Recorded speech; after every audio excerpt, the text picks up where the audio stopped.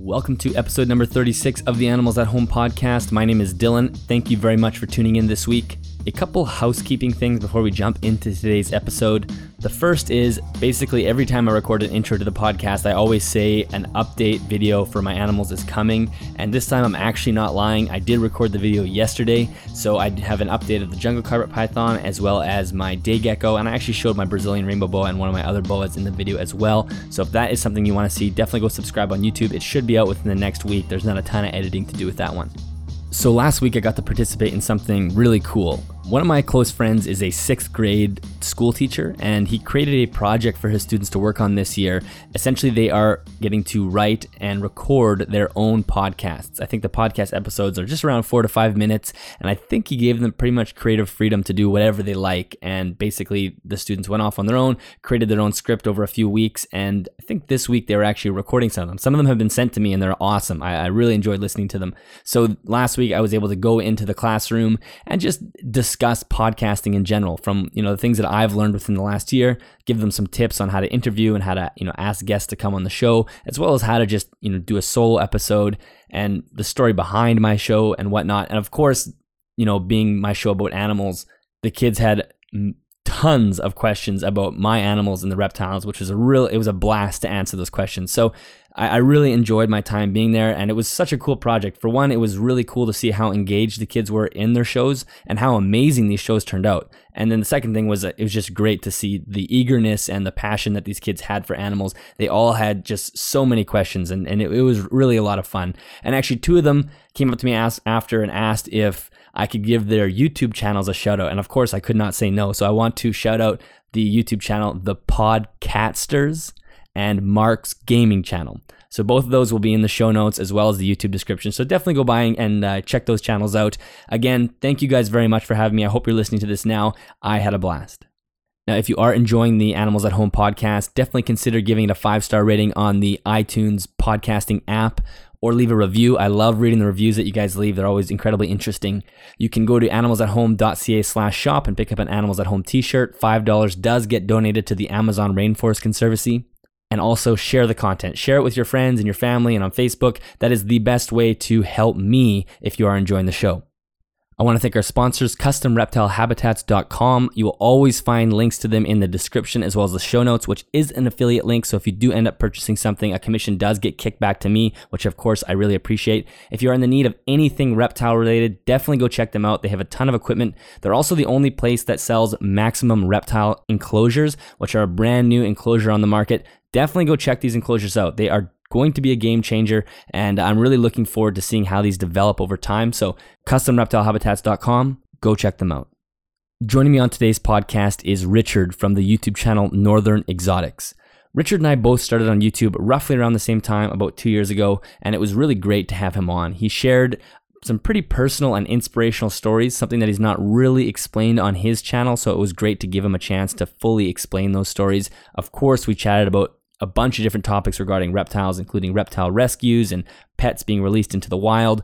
He also raised some really interesting questions, particularly one about UV lighting and different morphs. So that's near the end of the conversation. This was a really incredible question, something that I definitely want to dig into some more. So I hope you enjoy this conversation. Without anything further, here's my conversation with Richard.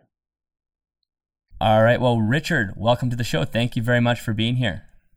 Thanks for having me, Dylan. Well, I think we can have an interesting conversation. I'm pretty sure we started our adventures online, we can call it, around a similar time, like a year and a half, or about a year and a half, 2 years ago or something. I think we both kind of appeared online. Yeah, so it'll be interesting to hear your perspective on some things. Before we jump into that stuff, were reptiles part of your childhood? Is this something that you were always part of how you grew up, or did you grow into them in a way? I've always had a fascination. There's always been that fascination. Mainly my fascination started with wildlife and the outdoors and all that sort of stuff. Reptiles only came to me sort of 5 years ago. Wow. Only around about 5 years ago. So I'm fairly new to the hobby sort of thing. But I've always had that fascination. I remember one of my friends first got one, and that was back in the day where there wasn't that much information out there. So he had the old little Monkfield enclosure with a little bearded dragon inside. Nowadays we know UVB and all that sort of stuff, all that sort of lighting. But no, reptiles only came to me best part of 5 years ago. as a pet in the hobby sort of thing. So no pets as a child as you were growing up. Oh, don't get me wrong. There was loads of pets, just for exotic pets. That was only 5 years ago. I mean, I remember we had a cockatiel. The cockatiel got passed down through the generations of the family. I never knew they lasted 20, 25 years. This one died only recently, last year. He was 29 years old. 20. We all called him oven ready because he plucked his feathers all the time. Yeah, well, they do live a long time. And so is that do you know where that fascination with wildlife came from, or is that just how you always were? Do you know, I think it was the way I was brought up. We weren't, because there was my mum and dad, they're still together and all that sort of stuff. But then there was 4 children. So it was far too expensive for my family to go out to theme parks and stuff like that for days out. So we went to the forest for a walk. We went to the canal. When my mum got a bit annoyed because we were all sort of nagging all the time, my dad would take us fishing. And it's just, we were always outdoors. Our days out were just outdoors. And I think that's what it come from. My dad's stuck in an office in his work van and all that sort of stuff. So it was nice for him to be outside in the wild. And he just passed that fascination on to all of us as well. I think that's about where it come from, I think. Yeah, it's always good to be able to appreciate the native habitat you live in, especially being in England and me being in Canada. You don't have those amazing species like in Africa, where they have these incredible species that everybody goes to see. But if you can appreciate the small, like, the deer or the birds that live there, that's the best place to start. Oh, for sure, for sure. I suppose it's a little bit different for you guys because your winters are really harsh. Ours Yes. are not as bad as that. We still get the odd animal out in the winter. All your decent species, they're all hibernated for the winter. Yeah, they For hunker us, it's a down. little bit different. Yeah, that's it. For us, it's a little bit different. We still get all the hibernation and stuff like that, but there is still some tracks out there. There's still animals out there. We get all of our wild rabbits and all that sort of stuff, and it's fascinating to see them, especially come sunset time. And you shine your torch and you can see the eyes glow up, and you can see them anywhere through the sand dunes or the forest. You can see them anywhere. So it's dead nice to even get out then, nice and cool, wrapped up in a big thick coat. Off you go. Yeah, it is just so good to get away from the cities and the towns. Hey, just get into the nature, and nothing feels better than going for a walk in the forest. Oh, that's it. And you can do it any time of the year. It doesn't have to be a big forest. Just off you go. Go for a walk and see where you end up. That's one thing. That's the good thing with modern day. If you do get lost, you've always got Google Maps on your phone. And you can find your way home easily enough. Yeah, you're not going to have to spend weeks inside a forest. So when you were younger, did you have a sort of a dream career to work with animals? Did you think about them that way? No, my dream career was to be an archaeologist. But through the school years, I didn't really go to school come sort of 12 years old. Back then, it wasn't. It was a legal requirement, but I only went to school 1 or 2 days a week, and I went to work with my dad. My dad had a bad fall and he couldn't work. He was self-employed. He was a gas heating engineer. So I went to work with him, just a labourer lifting stuff, and that lasted for 7 years. And I had no ambition of being in the animal industry, none at all.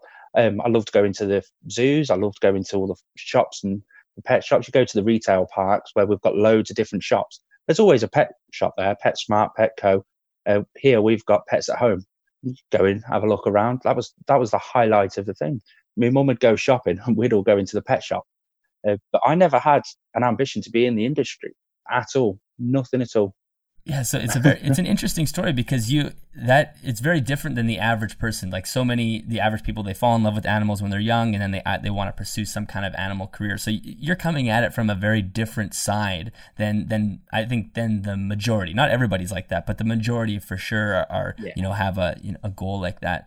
And I know that your story is also very different than most people. You have not taken the average path in a lot of ways, no. And you've kind of alluded to this in some points, I think maybe on your Instagram or on your YouTube channel, but you've never fully expanded into your story. So I was hoping you could tell us that story.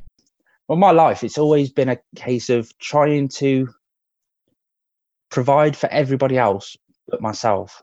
It's always been that way. And I was in a relationship, we had a child along those lines, and that teetered to an end, so to speak. And it left me homeless. I was homeless in my car. This time, only 12 months ago, I was homeless. And I've slowly come round to that. I was homeless for 3 months, 4 months, so it wasn't that long compared to a lot of people out there. Um, yeah, I've never actually spoke about this, but yeah, finally got myself a place. Now, the only reason while I was homeless, I come to this epiphany that I didn't realise I'd never actually do anything for myself. That came to me one day when I went to the sand dunes. There's a local beach. It's about 45-minute drive away. And I'm just sat on top of the sand dunes. I think it was about 2:00 in the morning, midwinter, no clouds in the sky, a few rabbits running around. There was even a badger running around, which was odd for that time of year. And the sky was just littered with stars. And I thought, yeah, this is me. And it was nice to finally feel something that I wanted. I wasn't doing something for anybody else. So that's where a lot of the further passion came to improve. Started looking at myself a lot differently and going down the lines of, what do I want? And it was I felt really selfish thinking about that. What do I want? Do you know what I mean? It's a weird one, that one was. But I just followed that up, kept on, what do I want? What do I want? But still keeping that, helping everybody else out in the sort of behind the scenes sort of thing. And now, because I found out what I want, my happiness, my little space, so to speak, I'm working on that, still working on that to this day. It's not there. But then pushing it even further and going out a bit. So sort of helping everybody because everybody tried to help me, sort of thing. It's a hard one to explain. It really is. It's just that epiphany moment changed my life. That one little thing sat on top of the dunes. So at that point, you were still homeless, correct? Yeah.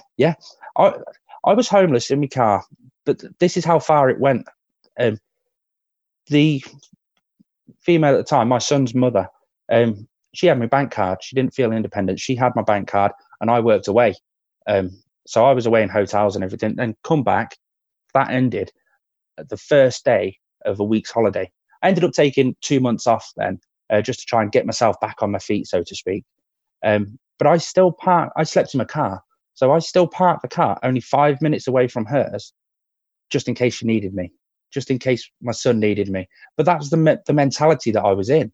And that's the mentality that I lived for years before that as well. I'm there if they need me. And then taking that one step and going to the beach that one night, I think I got woke up by a lorry, and I just thought, I can't get back to sleep. I'll go down the beach and sit on top of the dunes and just watch the surf come in. It was something nice I thought of. And it felt like I was there for 2 minutes. Turned out I was there for 6 or 7 hours. Wow. It's amazing the mentality you get into and how you can pull yourself out of it. But it's yourself that's got to do it. Nobody's going to do it for you. Yeah. It's easy to get stuck. There's only so much you can help others if you're not helping yourself, right? You kind of get stuck into that thing, and that's why you do have to take a step back and help yourself. And it's amazing that, I mean, you say 3 months isn't that long. To anybody listening, 3 months sounds like an eternity living in your car. Like, I can't imagine, especially in the wintertime. Yeah, -3 degrees on most nights, which to you guys, that's nothing. But for us, I'm not sleeping outside at -3. Yeah.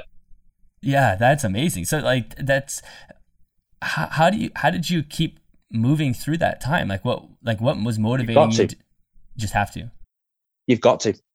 It's either one way or the other. The best way is to go that way. And I mean, I had some motivations, don't get me wrong. I wanted to get, because my animals, my harder to care for animals, they went to a local reptile shop of mine just to look after them for a while. And I was there most days checking up on them and helping them out. I paid them in favours. So I was there working, and I was working hard, doing the meaningless jobs. So like dusting the shelves off, dusting all the stock, cleaning the glass, all that sort of stuff. But that paid for those animals to be there and be looked after properly. Some of the animals stayed with her. She said she could look after them. Lo and behold, she didn't look after them properly. I should have saw that one coming at the time, but that was that one done. I forgot where I was going to go with that one. So what animals did you have that you relinquished to the shelter while you were homeless? Oh God, there was I had quite a lot at the time. Madagascan giant day geckos, my bearded dragon. I had a couple of leopard geckos, corn snakes, the sort of what you'd class as beginner species, a royal python. You guys call them ball pythons. I'd never had anything massive at the time. They looked after my cockroach colony and a few other bits like that as well. She looked after my dart frogs. I had a big dart frog. I say a big dart frog collection. I had 3 different species, but they were in big, elaborate bioactive enclosures. They were beautiful. They were. What else did I have? I think I had. I think I had a baby boa constrictor as well. Only a yearling boa constrictor, but I think that's all I had at the time. But yeah, the pet shop looked after the majority. She looked after a few of them, and as and when I went back to see my son or to pick up my son to take him out, I had a look at them, checked them out, gave him a mist and stuff like that. But again, I could only see him. I took him to school every day, and I picked him up every day while I wasn't working, because, like I said, I took that month off, and they didn't make it, the frogs, unfortunately. But that was my motivation to get through that period. Was I needed a place to put my animals, to get my little sanctuary built up, because that was another thing with the epiphany that I had on top of the sand dune.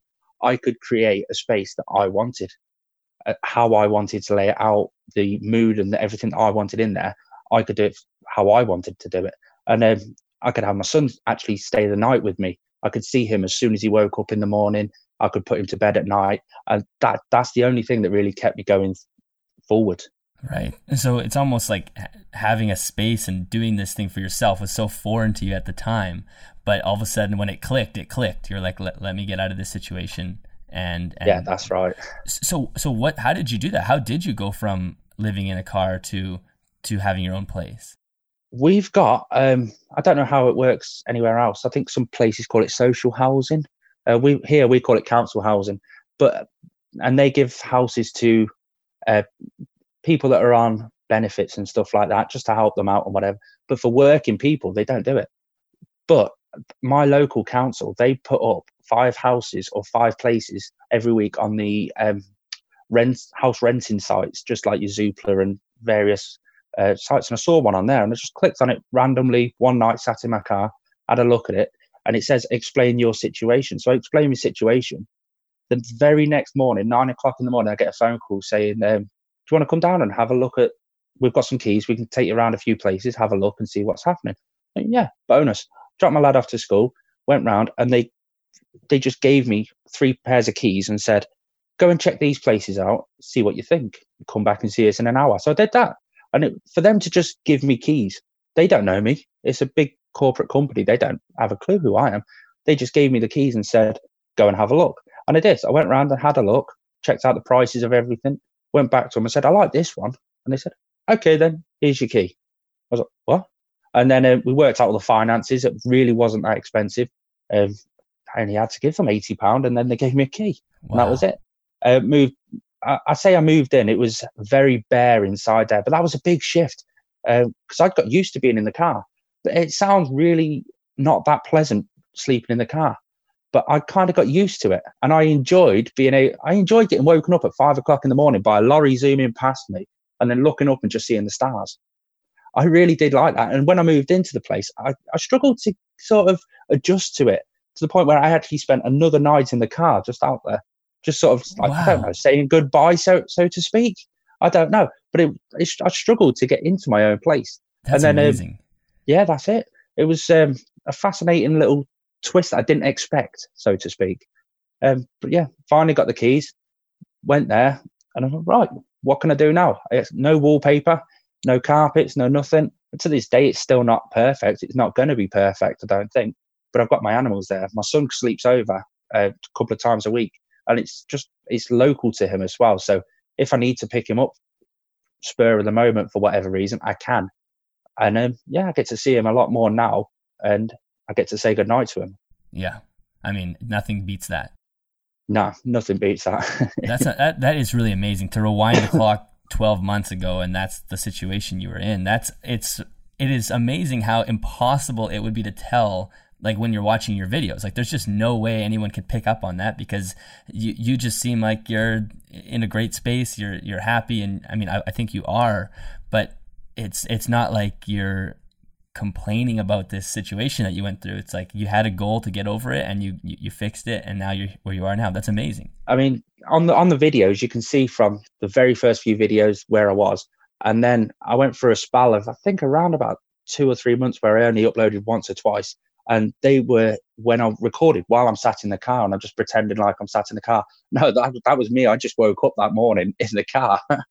That's But I still got the amazing. odd video out there. Yeah, that's incredible. So at one point, obviously, you have this new place, and now you can start bringing the animals back in. Did you go back to the rescue and grab some of your animals, or? Every single one of them. As I got the key, and then I went to the local car hire place, hired a van, straight down to the reptile store. Right, here we are, mate. I've got all my stuff.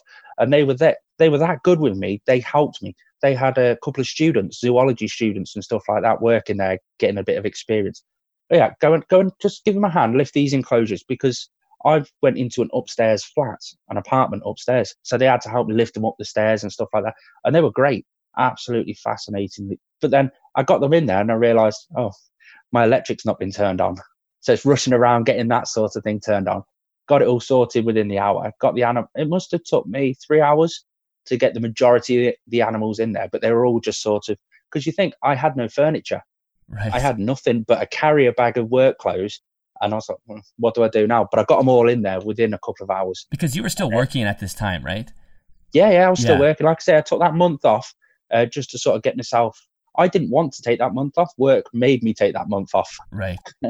But yeah, took the month off. And yeah, but so other than that, once you were moving everything in, you were still working. So you didn't have any. You could pay to get things going, but you just didn't have a place. So then you were bringing everything in. And what did that feel like once you had everything set up again? Do you know what? It was scary. It was really, really pleasant. Sat there and I could do whatever I wanted with the animal. I could get whatever I wanted out whenever I wanted out. But I'm sat there thinking, it wasn't a scary thought, but I don't know why it was scary. I remember sitting there thinking, right, yes, oh, right. It's just a weird feeling. It really was. But the moment when I got up in the morning and checked my animals, did my general walk around in the morning to check on them, check out. I had a crested gecko at the time, so I was checking him out, made sure spot cleaning him, and that random thing, sitting down after that and going, sort of like a deep exhale, like, that's nice. Just sat there in your own place. I had no sofa, so I was sat on the floor, and the enclosures were just rushed into my place. So they were just sort of dotted on the floor, sort of thing around. And I'm like, it's the best feeling ever. But it was scary at the time. And I don't know why. To this day, I still don't know why. I've not analyzed it, so to speak. Yeah. That's amazing. So do you think that caring for the animals, because obviously you have a very altruistic personality, you seem to want to step out and help others before yourself. Do you think that for sure, caring for the animals helps you with that? It provides you with an outlet to care for something while simultaneously being able to care for yourself in a way? Because obviously there have been times in your life where you've done more than you should for others, I guess, maybe, if you could put it that way, and it ended up hurting you. Does the animals help you with that? Yeah, in a roundabout way. I mean, I just like to help people. It makes me, especially regarding animals, if somebody's got a problem, I always like to help them. It just makes me feel good. Like, say you've got a bull python that's not feeding, somebody's reached out to you. Take, for example, I've had a recent one about 3 months ago. She had a royal python up for sale. And so I messaged her saying, why are you selling? And she said that he's not feeding. She was dead open in the actual description of the for sale sign. He's not feeding. He's not fed for a few months. So I actively went round there and well, if you try this and you try this and you try this, it might actually help in the long run. It turns out they'd recently gone over to a naturalistic setup and the royal python didn't like it. Went off his food. It's well known that they go off their food for the simplest of things. So I've said, go back to the basics and you'll probably find it fed. Now, normally I would have just took that animal off them. Yeah, it's great. I'll get it sorted, all that sort of stuff. But they had an active love for that animal. You could really see how heartbroken they were that they had decided to sell it. Well, if they can keep it and get it back onto food, and that just makes me, it's a rewarding feeling. Do you know what I mean? It really is, just to see them go that extra step with their animal. Totally. And a situation like that is fantastic because the animal stays there. It's not an animal that ends up in the home of somebody who doesn't really care about it or wanted it for 2 weeks and then got sick of it and whatnot. And I think that's amazing. That's one thing you do find with pet snakes for first-time owners. They sort of, or some people, they sort of get it as a show off to their friends, right, so to speak. I tend to see quite a lot of that, and it's hard to see that, and especially after the initial joy of them's worn off. And I'm expecting that to happen a lot more, sort of February to after Christmas. I imagine some people are going to get them for Christmas and then lose interest. So I'm preparing myself for that one, so to speak. We should be able to get a few animals in, find them loving homes, so to speak. Yeah, that'd be quite nice to do. Yeah, the if you're not completely obsessed with the animal, it's easy to become bored by them. I'm sure. Like for me, I could never get rid of one of my animals, but for some people, they, like you said, they want to show their friends that it's a cool snake, and then they get tired of caring for it and whatnot. Right now in your collection, you have a fairly large collection. What do you have? I've shrunken the collection down quite a bit lately. Over the past sort of 4 months, I've slowly shrunk it down just because I want to care for them individually. I'll go into that one a bit later, but I think right now I've got 2 boa constrictors. I've got a common boa constrictor and a Carl Sunglow boa constrictor. I've got me Savannah monitor, Hugo. Funny story behind his name. You've all heard of Hugo Boss aftershave? That's right, yeah. In Europe, a Savannah monitor is called a Bosk monitor. So Hugo Bosk, it just suits him. It's a good name. I thought it was quite witty, but I tell people now, and they're like, you just get that look of blankness. It's a great name. We've got what else have we got? Right, we've got 3 adult leopard geckos. That's 2 female breeders and a male breeder. Currently, right now, I think we've got 6 baby leopard geckos. We're raising up a little bit at the moment. They're not big enough to find homes for. We've got loads of invertebrates. We've got bearded dragon, a couple of tarantulas, an amazing giant centipede, a Vietnamese centipede, a couple of Poecilotheria regalis arboreal tarantulas, millipedes, royal python. And then here, because I'm at my partner's house at the minute, there's an enclosure just behind me that's got a nice tarantula inside it. We've got another royal python downstairs. That was another finicky eating royal python. When I first started coming here, it was in sort of just the 3-foot vivarium, hot spot, cold side, and a water bowl. And it was in that enclosure because it was going off food. Every time you put something new in there, it'd just go off its food. But then it was hard to get it back onto its food. It would only ever take chicks. And when you eventually did get it back on food, it would just be chicks. That's all it would have. Give it anything else, it'd regurgitate, or it just wouldn't take it. It'd just shy off. So I changed that one up to a naturalistic setting. Again, went off its food. So I've had to go back to basics with that enclosure, but I've managed to get it to have 2 hides in its enclosure, and it still feeds. So I think the next step, let it get used to that setup for a bit, and then try and rejuvenate it up a little bit. We tried putting UVB lighting in there. It went off its food. It just goes, but she's 9 years old. She's a stubborn 9-year-old, and she's never known anything different to that. So I'd like to give her that little bit more enrichment inside the enclosure, because she comes out all the time and has a stretch, and we play with her. But for in-viv enrichment, that's just something I want to try and eventually add. But with royal pythons, you can't just chuck it in because they'll just go off their food. Yeah, it's got to be a slow move. That's it. I mean, we've been changing it for 7-8 months now, and it's slowly getting there. But I don't think it'll be there perfectly how I want it to be, a pretty enclosure, and to give her what I would recommend is a perfect enclosure. She doesn't like that. She's a typical royal python. You've got Brachypalma hamori, Brazilian red knee tarantula. I think that's everything so far. There's probably 1 or 2 things I'm missing out here and there. Yeah. Obviously, I've got all my live food breeding going on, all my dubia roaches, my superworms, and all that sort of stuff. But they're just big colonies. Yeah. So you have like a full-time job caring for those animals. You have that's a pretty big collection. Yeah. So then, at some point, you have your collection back in your new home, and then you decide, or I guess at this point you've already started YouTube, right? You started YouTube earlier on, yeah, and then you had started YouTube a year before that. So why did you start YouTube initially? Because I couldn't find the information that I wanted. When I first got my first reptile, which was bearded dragon, Diego, I've still got him. He's amazing. I couldn't find the information that I was satisfied about listening to. I'd want a specific answer to a specific question, and I get that information, but I wouldn't trust that information. It just seemed a bit untrue. And again, from what I found out through those times way back then, is people were repeating information that they'd learned on a YouTube video the year before. Take brumation, for instance. All the videos I've seen on brumation is the same information year after year after year. And technology has moved on. Information, science, absolutely everything has moved on. But yet these videos are still informing the old way of doing things.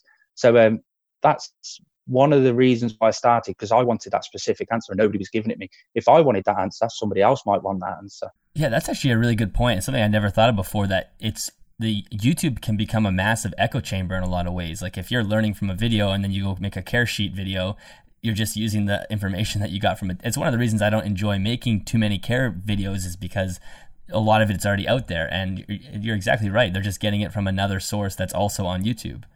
That's the thing. I mean, take for instance your podcast, John Courtney Smith podcast that you had. I learned so much from that, and that then piqued my interest in this way and that way and this way. So I've had to go off and research all these different things, and I found out so much on the little things. And why aren't we doing that in the reptile hobby? Oh wait, some people are doing that, but it's nobody's there to get it out there, sort of thing. It's fascinating, some of the stuff we learn, and there is a few people out there giving the information out, just not as many as there should be, so to speak. Yeah, but then you fall into the trap of all these people, like the UVB lighting for, say, a corn snake. You know, it does benefit. I know it does benefit. A lot of other people, John Courtney Smith and a few of these other people, they know it benefits. But you try telling somebody who's had a corn snake for 20 years and it's perfectly healthy, you try telling him, no, you're doing it a bit different. Times have moved on. You've got to you could do with putting UVB in there because it benefits this way. He looks at you and just say, you don't know what you're talking about. You can't teach an old dog new tricks to an extent. Yeah, that's the tricky part. So it's good when you have channels like yourself where you're trying to capture new people to the hobby and presenting new, updated information that's not 20 years old. Like you said at the very beginning, when your friend got his first bearded dragon, it was a totally different setup than we would do now. Like now you'd look at it and go, oh my God, what's wrong with you guys? But that was however many years ago, and that was the norm then. So it's so important that advancing is happening, especially in the care guides and on the personalities on YouTube who are giving information to new people. That's the thing. We're coming into a big shift. I think we're coming into a big shift in the reptile hobby at the moment, and shifting slightly into a lot more into enrichment on some ways that you wouldn't really imagine. I mean, like I'm playing around with a new piece of equipment at the moment to do with UVB lighting for bearded dragons and savanna monitors, anything that needs like a 12% sort of UVB lighting. Where you get a sunrise in the morning, and then you get that higher peak in the middle of the day, and then a sunset at night as well. So that added sunrise and sunset enrichment, and how that's going to try and improve my animal. It's just something I'm playing around with at the moment. I've got the product and it's in. What are you using? What product is that, if you don't mind me asking? I'm curious about that. That's Reptile Systems. They've got a T5 Illuminaire, and they've not done a lot of publications about it, to be honest. But I've got it, and I'm playing with it now and just seeing how it goes. But it's a cool piece of kit, actually. It's just a UVB holder, like a canopy top on top of your Exoterras, but it goes inside your wooden enclosure. It runs with a 6% UVB bulb and a 12% UVB bulb, but they're both on two separate plugs. There's no big bulky starter boxes or anything. So you can set those two different plugs up at two different times. Just with the plug-in timers in your wall, just set them on at different times. Your 6% comes on first, and then your 12% will come on, but your 6% will go off. So you've got 12% UVB. Middle of the day, the 6% will come on as well. So you've got the extra UVB down. I've got loads of cover if he wants to go and get cover. But then again, at night time, you can drop it down to just the 6% UVB bulbs on and let it taper off that way. It's just something I'm playing around with just to see if I can see a noticeable difference in my bearded dragon, whether it be in appearance or his activity or his feeding response. I just want to see if there is going to be a noticeable difference, or if it is just a gimmick sort of thing. Yeah, and it's interesting because I did something similar with my day gecko. Is I made a kind of a simulated sunrise and sunset by timing some of the bulbs, and I also put one of those smart bulbs that actually allows you to ramp the light up from basically 0% to 100%, and that comes on and off at the end of the day. And for one, it's fun for me. Like, I enjoy working on that project and creating this. And two, it adds a different dimension to the enclosure because I can come in early in the morning or late in the evening and it has like that twilight or dawn type lighting. It's like a nice warm light. And whether or not she's reacted to it, I don't know. Like, she seems to be active during those times.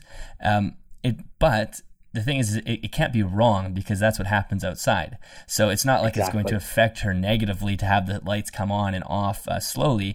And it's just cool. And like you said, there's so many new ways that we can start advancing and finding different areas that we can enrich their lives that we never thought of before. But that's you've got to look at it on an open scale because there is an issue that I'm trying to find answers for at the moment, and I can't seem to find them anywhere regarding morphs. Say, for instance, I've got my leopard geckos, my Blazing Blizzard leopard gecko. It's all white. Now, in the wise words of John Courtney Smith, if an animal is in the wild and he is exposed to that light, then his body will have a defense against that UVB light. If you've got a morph that's like a Blazing Blizzard or a patternless or something like that, has that skin got the same defense as a normal morphed leopard gecko? And I'm trying to just work on that one at the moment, trying to see if it does. That's a great question, because you have to imagine that the dark patches on a wild type leopard gecko are designed as a defense to the UV, and when you pull those out, it would be like putting you or I in the sun without sunscreen. Like, we're going to get sunburned. Well, that's it. Same with tattoos. I've noticed in the sun, my darker tattoos I can feel the warmth through the darker tattoos more than I can when there's no tattoos. Is that going to be a replication to the actual leopard geckos in the wild? That's interesting. That's a whole other area of morphs that I've never. I mean, that really only comes into play when we talk about lighting and UV, which should be part of the conversation anyway. And if we start thinking, okay, all animals need UV, even the nocturnal ones, that is like a whole different area, especially for ball pythons. Like, there's so many ball pythons that are totally different colors than they should be in the wild. That's interesting. That's a really, really creative way to think about it. If you ever come up with any more information on that, I know you've got some good contacts, let me know, because I'm struggling to find any scientific background to it. We're always talking about trying to find and replicate the natural light, everything to do with the actual wild. But we've always been looking at it for normal morphs. We've never really been looking at it for actual color mutations of that species. It's just going to be interesting to see if somebody does come up with the scientific results for that. Yeah, well, we'll put the question out there to any of the listeners, and if anybody is into doing any scientific research, that would be incredibly interesting to look into for sure. So at this point, that's a great reason to start your YouTube. You're trying to add some more information to the internet that's fresh and new and up to date with the science. And then I know about a year ago you decided to actively make a change with your channel. I think you wanted to take it more seriously.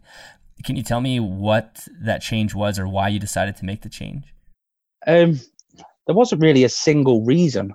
I actively enjoyed it, but not so much putting videos out. I actively enjoyed learning a new thing, something different, because again, I was in my flat on my own most of the time, and I know how to do my job. I know how to do this and I know how to do that, but what don't I know? I was bored. I wanted to increase my knowledge. I was always increasing my knowledge regarding new reptile care and stuff, but to get that distance away from everything and focus on something totally different, I just thought, why not give it a go? And I did. I learned about filming, editing, different angles, camera tricks, all that sort of stuff. And then I dived a lot more into actual YouTube analytics. And I find it fascinating learning all the little bits and bobs to do with the actual analytics. And it's good with YouTube. You can actually go through into the studio beta and you can look at all the digits and all the numbers, and you can see what videos are bringing in subscribers, what are bringing in watch time, and what people are actively enjoying.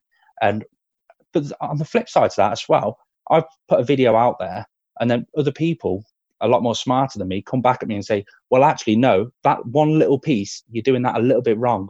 It needs to be this. And I think, hold on a second. So I'll go off and look into that a bit more detailed. And then I've learned from that as well. I do find that extremely fascinating. Like my roach chow, I make dubia roach food, and I was doing it slightly wrong. I was putting a little bit too much protein into it. And then they'd say, you're doing that a little bit wrong. You're putting too much protein in. well, why am I putting too much protein in? What downsides does having that protein in? I thought I was doing good by putting the protein in because it was helping the dubia roaches grow from babies. But no, having too much protein gives your animal gout. That's something I didn't look into properly. What goes into your dubia roaches that goes into your animals is going to benefit your animals as well. But then I'm also looking in down the line of, can you feed your dubia roaches one thing to add a slightly different flavor to it for the animals? I've not dived all into that. That was just an idea that I thought about. We have different flavored stuff. Why can't they? Yeah, Treating them as a bit of a pet. Totally. And, it's so important that as someone who's making videos, because it's easy to fall into the trap of thinking because you're putting something online, you must be an expert and know everything 100%. And I think a lot of YouTubers fall into that trap where they are afraid to make a mistake or say something wrong to the point where they will refuse everything that people say that they've done wrong and try to make themselves look like they're the expert. But if it's actually a lot more relieving to just sit back and say, you know what, I don't know everything 100%. This is the way I do it. And if there's a better way, somebody please let me know. So the online communication and knowledge is growing rather than you have these people that build walls say, I know everything because I'm popular because I'm on YouTube. Yeah. No, you've got it. I'm no expert. I watch people like your podcast where you speak to people that are far more intelligent than me, and I'll learn that way. And I advise everybody to do their research, but research different to what you would. That's sort of blow your research up. Instead of how to care for a ball python, look into their area and then look at the weather changes throughout the entire year on that area. Look at the humidity levels throughout the entire year. Look at photos. But when you're looking at a picture of a wild ball python, don't look at just the ball python. Look at the surrounding area around it. Blow your research up. You'll learn so much more if you're looking at the natural habitat, especially for the natural habitat. And it's mind-blowing some of the stuff you actually do see. Like the leopard geckos, the range that they live in is mind-blowing. They could live in sort of arid scrublands right the way into a slightly humid forest. It's just mind-blowing some of the stuff you can see online. Yeah, no, it's always the best place to start, in my opinion, when you're getting or thinking about getting a new animal is just go look at pictures of the habitat. Like, start there. What does it look like? What are you actually going to be trying to replicate in your home? Weather patterns, climate, that all obviously is attached to that, and which is totally different than reading a care sheet, because a care sheet sort of separates it from their wild habitat. That's it. I'm not saying anything bad about the care sheets, because the care sheets are fascinating. They're a world of knowledge. Say, for instance, you've gone to a reptile expo and you always go there and say you're not going to buy something. Occasionally you come back with an impulse buy. Those care sheets, they help you out instantly. They know all the details, but there are some differences that you see. Take, for instance, a ball python and a savanna monitor. They come from the same place near enough. But a savanna monitor needs a hotspot of around about 135, but your ball python doesn't.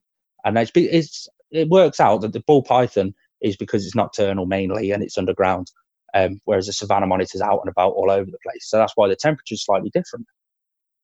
It's just the care sheets are good. Any research you do, if you can pick up hold on a second, not everybody has said that.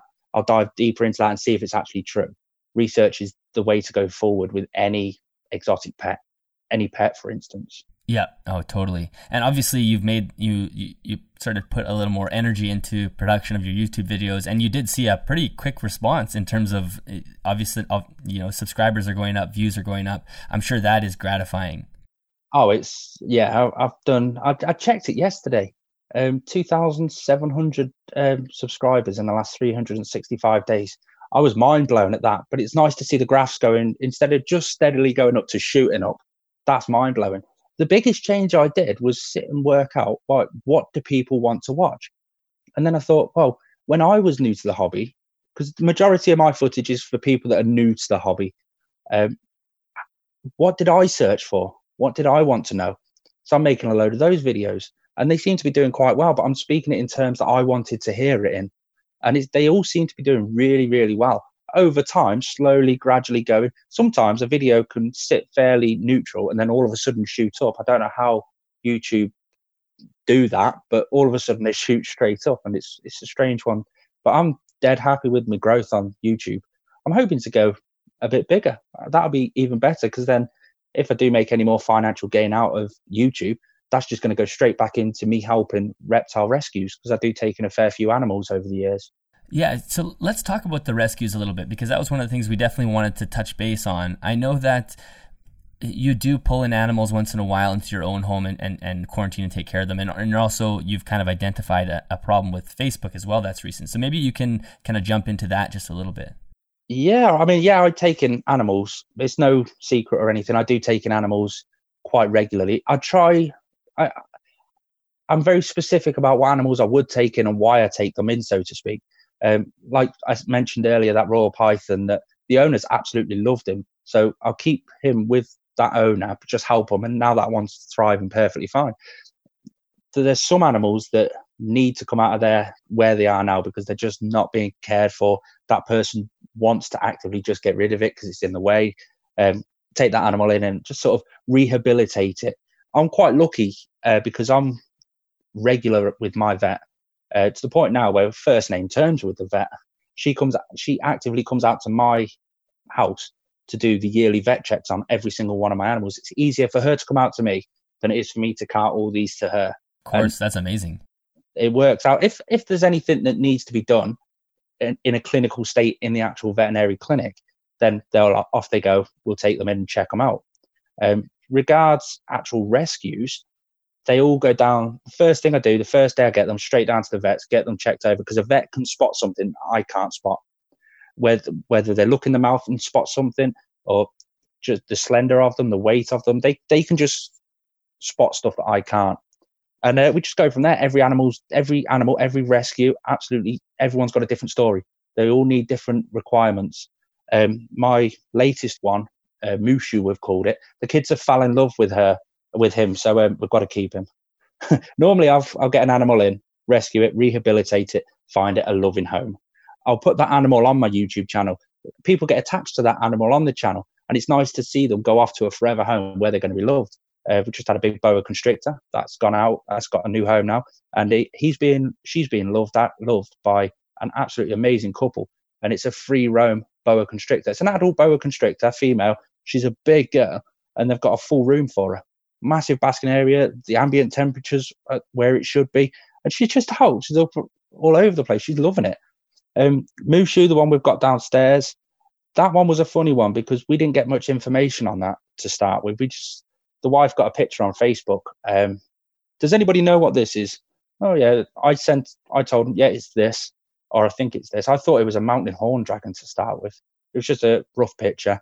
Does anybody want it? I've just found it at work. I'm like, oh, it's a released pet. That takes us into the Facebook story. Facebook recently, or not so recently, a few months back now, stopped the sale of reptiles online. I can understand why they've done it. Hobbyist breeders, people breed for the wrong reasons, whatever. They stopped the sale of reptiles, just point blank stopped it. Any reptile selling pages, they just blocked them off. The first time I saw that, I initially thought, oh no, a lot more pets are going to be released into the wild. And that has happened. I've heard loads of rumors going around. I've seen loads of animals out there.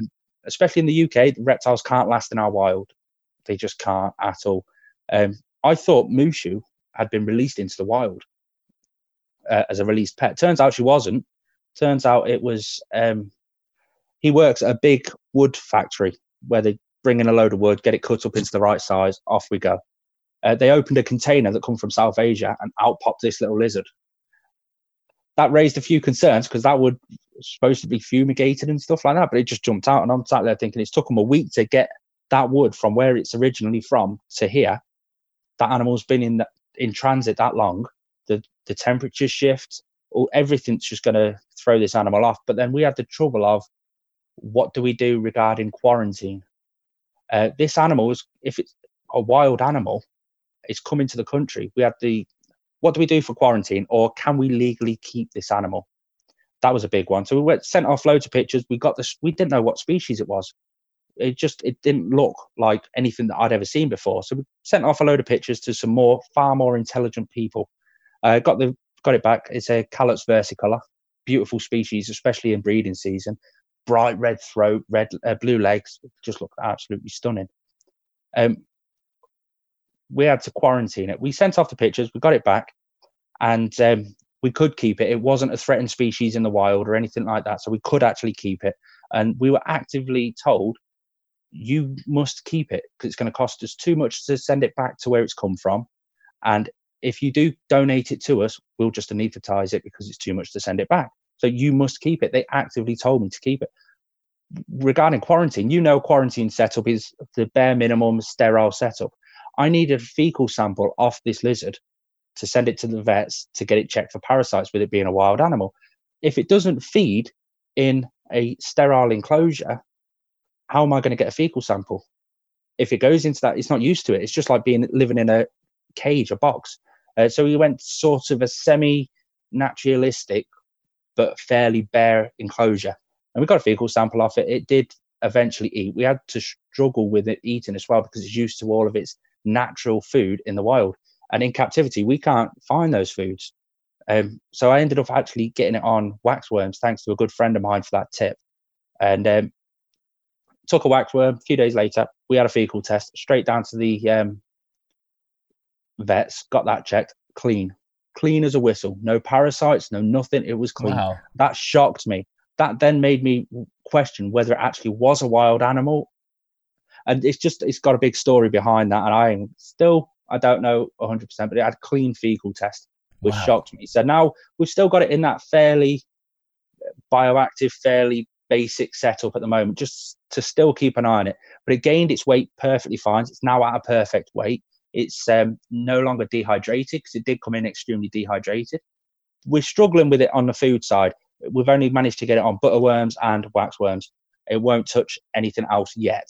So I've got to work on that, try and get it. But he's going to be staying with us now. Normally I'll find a new home for these rescues, but he's going to be staying with us until the end of his life. He's going to spend it with us no matter what. But I do think Facebook stopping the sale of animals is going to result in more animals being released into the wild. People are addicted to Facebook. I know my wife is. She's massively addicted to Facebook. And if that's people's only means of the reptile community, that's the only way they know how to pass on their animals. If they haven't got that no more, where else are they going to put their animals when it's become too much for them? Right. Yeah, as an animal or reptile enthusiast, it seems like how could anybody release an animal into the wild? But people do it all the time. It's not like, from our point of view, it's hard to understand, but it's a very common thing. And it's super sad. It's somewhere like in Canada or the UK, like you said, these animals will not even survive the fall. That's it. Exactly that. I mean, how many animals get released that we never see?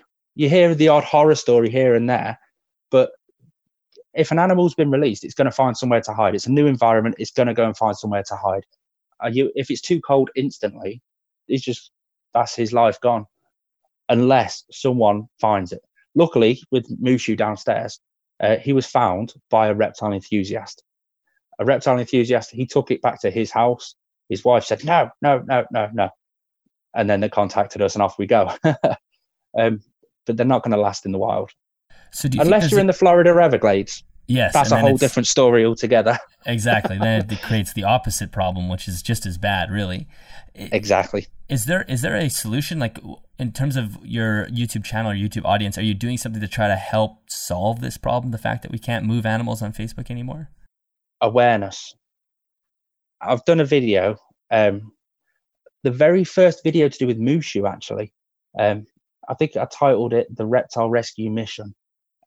And this goes out to all the listeners. If you've got any sort of social media following and you're an animal lover, just make a simple post, a quick video, anything like that, telling people where your local reptile rescues are, or where if you can no longer look after that animal how it deserves, where people can take it to. I mean, I'm quite lucky. I mean, I've managed to find 5 or 6 different places locally. I've put it out there, and it's amazing how many views I've got from people that want to rehome their animals. It's just popped up on their newsfeed. So I don't know if they've Googled their Liverpool Reptile Rescue, and then the next day they've gone onto YouTube and mine's just there on the recommended. And that's helped out quite a few people. So I'd advise anybody, if you're a animal lover, stick a simple post on just telling the local people where your local reptile rescues are. And that, even if it just saves one animal's life, that's a success.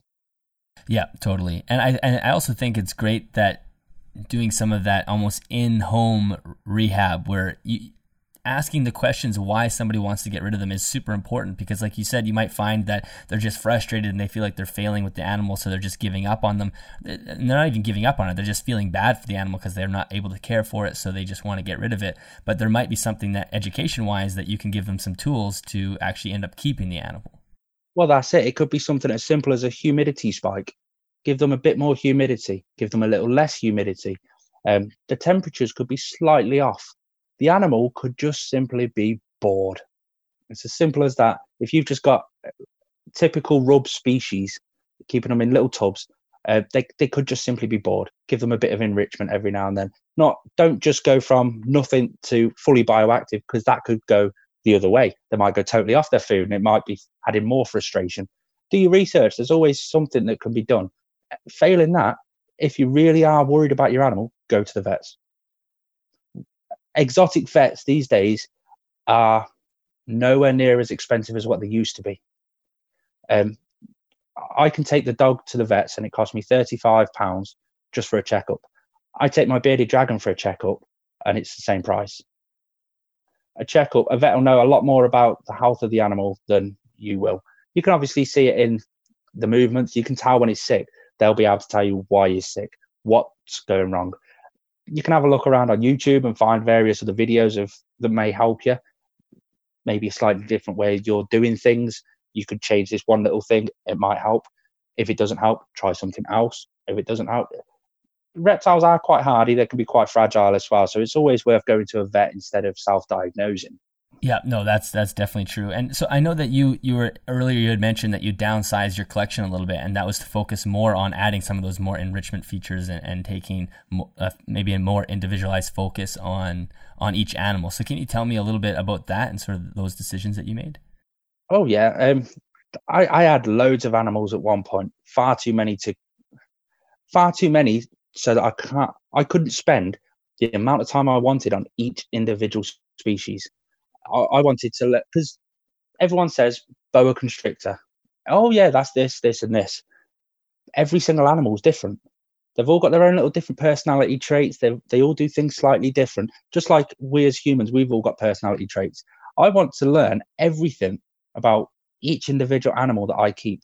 And I want to do the best I possibly can for caring for them, for each individual animal. So I'm in that change at the moment where I'm bigger enclosures, but then working out the correct heating for the enclosures, because you need to have the proper gradient going all the way through. You can't just have a hot spot. A foot later, that's it, it's cold side. And then you've got all that dead space down there at the wrong temperature. So it's about getting the proper gradients, the proper plant species for the bioactive setups.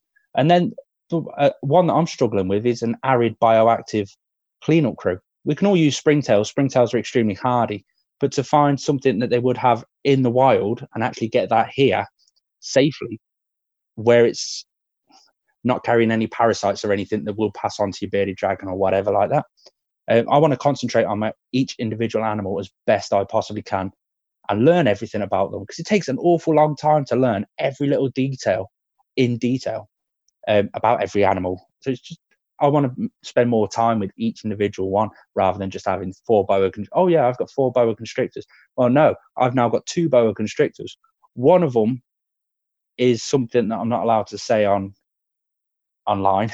The other one, she's a sweetheart. The other one's an absolute sweetheart, but he's not. Yeah. So, and then finding ways to sort of, why is he being like that? How can I adjust that so that he will be a lot more friendlier? And then I've got the extra time then to work on him. The others are perfectly fine at the moment. Work on him, get him more handleable, so to speak. Yeah, well, it's so easy in the reptile industry to end up having more animals than you can care for, because they can be very simple if you do like the cookie cutter basics. And I have 6 animals, and I think I caught myself right before I would have expanded my collection. Plus, I don't have a lot of space, which is kind of nice because I've sort of had to restrict my collection in that sense. But doing the podcast, like, I learned so much from all these people, then that's what put the brakes on. It's like, whoa, wait a minute. It takes a lot more effort to properly care for each one than I initially thought while I was adding animals to my collection. And it can take a lot to decide to cut down the collection. But as long as you're making sure the animals go to good homes and that they're going to be caring for them in the same way that you care for them, then it really is the ethical thing to do. I went I did go a little bit too much than what I could initially handle the way I wanted to handle it. So I think I rehomed 2 boa constrictors and a royal python.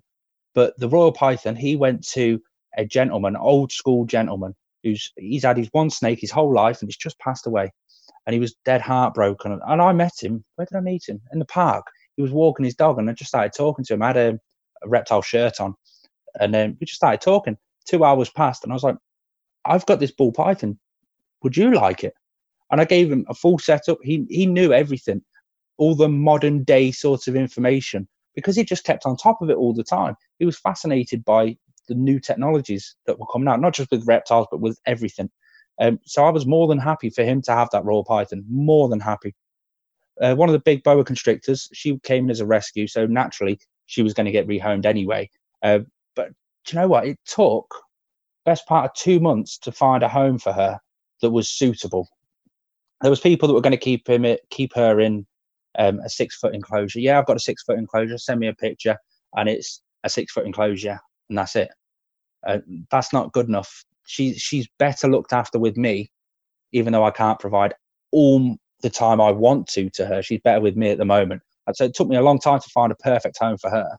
And then one of the other boa constrictors, she went to my family member, and she's got basically a wardrobe on its side and another one put on top of it. And they've built this whole big elaborate enclosure, all arboreal. So she's up in the trees all the time. That's a beautiful enclosure. And she's feeding better than she ever has as well, which is amazing. But when she goes to the toilet and she's up in the trees, that's a mess. Yeah, I'm glad I'm not cleaning up at the moment. She's huge now. But because they're up in the trees and doing all this activity, a lot of people don't realize that the amount of space you can provide safely, so you've got the proper heat gradient and lighting gradients, the more exercise they're getting, the more muscle mass they're building. I mean, you know what muscle mass, how important muscle mass can be. And it's just, they're constantly moving, burning calories, and it's solid muscle now, rather as opposed to what you'd see a big boa constrictor that's chubby. It's just fascinating to see all that sort of stuff and where they're going and the proper way of doing things. And it's so rewarding as a keeper as well. And in the UK, do you guys have some rules and regulations when it comes to the standards of care? Is that right? Only recently, sort of like the past few months. No, not past, about 2 years ago, a lot of laws came out regarding snakes enclosures. It wasn't reptile enclosures; it was specifically snake enclosures. But I still don't think those enclosures are big enough. But your enclosure has got to be 2/3 the length of the actual snake. It was so broad, but yet so pinnacle. And a lot of the arid species of lizards, say Euromastics, stuff that you wouldn't really have a water bowl in because of the humidity. By law, we've now got to have a water bowl in there. The animal rights law is the animal should have water, access to fresh water at all times, which is understandable. For an arid species where it gets its water or its moisture through the bugs and the plant life that it does eat, it's a bit different. So it's all up in air at the moment. It's interesting. We've got a lot of laws regarding, not so much laws, but our only reptile show, Doncaster Reptile Show, the IHS, they've brought some new regulations in where they can't sell certain morphs. I'd love your opinion on this, actually. The spider gene, we've all heard a lot of talk about the spider gene.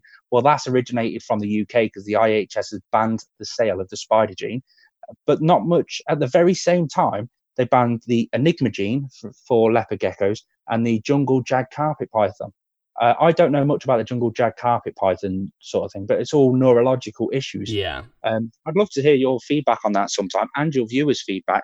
Well, for the jungle jag is the same. It's the same genetic mutation that you find on the spider. It's basically the same thing, creates the pattern difference, and then the same head wobble happens. And in terms of my opinion, I think I don't agree with continuing to perpetuate morphs that create neurological issues. It doesn't make sense. And I know that, I mean, people will argue that it doesn't affect them that much, but you wouldn't do that. There's different scales of it, isn't there? Yeah, and so in terms of what I always say is, if we bred dogs that couldn't keep their balance, we wouldn't continue to breed them because they couldn't walk straight, and it would look horrible.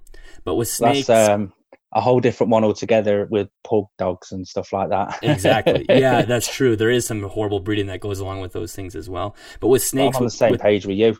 I yeah, don't like the genetic mutations where it's a problem, but they're held at such high regard, especially with breeders. But why? I don't understand it. It's you're making an animal that's naturally sick. It's always going to be like that. Why? It's just one of those, I think, isn't it? yeah, and you hear all sorts of sort of strange arguments and sort of. You hear breeders saying all the time, like, does this mean that anybody with a neurological disorder like doesn't deserve to be alive? It's like, well, no. It just means if people were breeding humans knowingly creating neurological disorders, that would be a conversation to be had. And it's not, so that's different than, an anomaly showing up. If you breed a clutch of ball pythons and one randomly has a neurological disorder, no problem, let's take care of that. But if you're perpetuating that over and over and over again, then the conversation needs to be had. So it's and the only reason they're doing it is for a color mutation. Exactly. Yeah. There's Racist not a lot of value. Snakes. Yeah. Yeah, it's so I think some of those things, I know that the whole spider thing that created a big spike of controversy in the UK when that came out, and I don't know if that's going to happen in North America or things along those lines, but like you said, we're starting to see people become more engaged in the enrichment and sizes and realize that more space is better as long as you create the proper environment. More space is not better if you create a gymnasium and leave nothing in there, but more space is better if you replicate that environment, and it's nice to see that. Of course, there's going to be pushback. Yeah. Always. I'd love to. One of my dream species is going to be a mangrove snake. I just find them so fascinating, and the colour on them is absolutely beautiful. I'm not a fan of their temperament or their typical temperament, but some of the enclosures that you can make for that specific species, you probably won't see it around a lot. It's predominantly a nocturnal feeding species, but you can make a really nice piece of nature inside a beautiful enclosure with a beautiful animal inside it. That's the reason I like reptiles, I guess. You can have that slice of nature inside your house. Yeah, and that is the most rewarding thing to do. And some people don't get in touch with creating the nature because they have the rack system and the paper towel. But I think that if you expose them to how fun it is to create a slice of nature, they will, oh my God, I can't believe I've been missing this whole time. That's something I was just about to jump on top of. You see the people that say they prefer the racks and all this sort of stuff. You'll probably find they have never had a mature bioactive enclosure. Perfect example for a big name here, Brian Barczyk. Massive breeder, promoted the rack system for years and years and years. So often, I mean, I do watch him occasionally just because it's entertaining. It's nice to see some of those animals and those species. But now he's got his new place, the Reptarium, I think he's called it. And it's all naturalistic rock, and it looks absolutely beautiful. The monitors, some of the monitor enclosures with all the rock work inside there. And now he spends the majority of his videos now in the Reptarium. And he's constantly talking about all this and how he's training this animal. And you can see a shift in him as a person, 20 years breeding in rack systems to now being in the Reptarium. And now he's bought a new building for another Reptarium. And you can really see the shift there. So hopefully that'll help bring people over to the naturalistic setups. If anything, that would be amazing to see more setups done correctly. Talking along the lines of, was it Josh you had from the Bio Dude talking about the methane gases in the substrate? Right. I never knew that even existed until then. And now the amount of research I've done into that, especially regarding my Pac-Man frogs, where they take in a lot of their nutrients through the substrate. If they're taking in that gas as well, so I'm really, and I was always a big avid of making my own substrates. I always used to do it, especially for my Savannah monitor, where he's got 2 tons of substrate in his enclosure. It's cheaper for me to make it. I'll make it. Now I'm sat there thinking, hold on a second. How am I going to test that? I want to test that substrate now. So I'm constantly turning the substrate over now, which is a weird one because it's not staying compact now. Whereas I need it compact to hold his burrows. So I'm making man-made burrows. But I'm paranoid about methane in me substrates now. No, I know, me too. Like, as he said that on the show is when I learned that as well. So I was like, oh my gosh, I definitely have especially my crested geckos where I had that just coconut husk or coconut fiber kind of just sitting there. And for him, it's okay because he doesn't really spend much time. But I did change it out and I, gave fresh substrate that doesn't allow that. So yeah, there's proper ways to do it. And the enrichment is so exciting because you see these different behaviors that you wouldn't see otherwise. That's one thing I've noticed since, I've always done bioactive, but I started bioactivity with my dart frogs. Just because it was normal for dart frogs to go bioactive. That's the done thing. So then I started doing it on a few other species. I've got my bearded dragon. He's going bioactive this year. But I'm trying to find an amazing arid sort of substrate. And it's so hard to find an arid substrate in the UK that can be used as bioactive. I can't find one. I'm petrified of making my own one because I did try and make my own one a few years ago, but it just got too dusty. And I don't want any infections to go through his respiratory system because of the dust. So I'm just trying, if anybody knows a decent bioactive arid substrate available in the UK, let me know. Yeah, because I know you're in the same boat as me. We cannot get BioDude substrates in Canada or in the UK. I don't think he sells anything in the UK. And what about Arcadia has some kind of arid substrate, or have you looked into them? I've used their Eco Earth Arid. I used that all last year with my leopard geckos. I took them off that in the breeding season because I don't like to breed with loose substrate because I don't want any substrate to get sucked back into the male's hemipenes and cause issues. So I've gone to paper towel through the breeding season and then shift it back over to bioactivity. And I did like it, but I did find it a little bit dusty. That's the trick. Yeah. I'm trying to find that sort of, if I could get like excavated clay, but a bit looser than clay. I don't want that solid, firm surface because I still want plant growth, but I don't want it to be too sandy. But I don't want it to be too dusty. But then I still got to have that little moist corner so they can have a nice moist hide. And it's really hard. If you start taking into account all the little details that you need, finding that perfect product is hard. Yeah, it really is. The last 30 seconds of you talking there is the hobby. Like those things is what you want everybody to do. Okay, I need this. I need it to be like this, but I can't have it too warm or too humid or too moist. And that's the scientist part in all of us that comes out. And that's what the hobby is great for. And that's where people find their most pleasure from, I think. That's it. With substrates, I've gone with Hugo, my Savannah monitor, my Bosque monitor. Where there was a plant, he's a Savannah monitor. He destroyed it in seconds. But we put a substrate in that corner where it would hold the humidity a lot more for the plant growth. But yet the rest of it was a little bit more it could let the substrate air out a little bit easier to hold his burrows so that he could burrow into it and the burrow still hold its shape. But yet, if you've got it to hold its shape, then the plant won't thrive very well. So I had to put something else with the plants. And it was just over the cool side, I didn't want it to go all fungus growth or anything like that. So I had to change it a little bit there. So he's got a totally different substrate matter throughout his entire enclosure. And it's an awkward one. That's what they do in the wild, though. In the wild, they've got loads of different types of substrates. If they want to get a bit humid, they'll go into their burrow underneath a plant that's shaded, so it's nice and humid under there. If they want to go somewhere a bit drier, they'll climb up a rock and get a bit drier. We have to try and replicate that in an enclosure that's this big. It's hard. Yeah, there's a lot of moving parts, and that, but it's the fun part of the hobby. So that's thank you so much for coming on. We've gone over past the hour, but I'm really enjoying this conversation. So, Richard, can you tell everybody where they can find you online? On Instagram at Northern Exotics UK. Over on my YouTube channel, Northern Exotics, I reply to absolutely every single comment, and I thrive myself on doing that. 2:00 in the morning, if I wake up to go and get a drink, I'll sit there replying to comments. It's amazing. If you want to see anything like that, just nip over to there. And I think that's about my entire internet sort of, that's where you're going to find me sort of thing. Every now and then you might see me on the odd forum here and there, but I tend to look at the forums just to get my own knowledge rather than put my input unless it's needed. Yeah, makes sense. Well, your story is very inspirational. There's a lot going on behind the scenes that I think a lot of people wouldn't realize, and the whole philosophy that you have behind your channel and behind what you're doing in your everyday life is great. And I think it's especially people that follow you closely will enjoy that as well as new people. So if anybody's listening that doesn't know Northern Exotic, definitely go check them out. Thank you very much for coming. It was a pleasure chatting with you. Thank you for having me. And you. Thank you. All right, that is the end of another episode. Thank you very much for listening. Richard, if you're listening to this, thank you very much for joining me. I really appreciate you coming on, as well as sharing your personal story and also raising some really interesting questions regarding the reptile industry.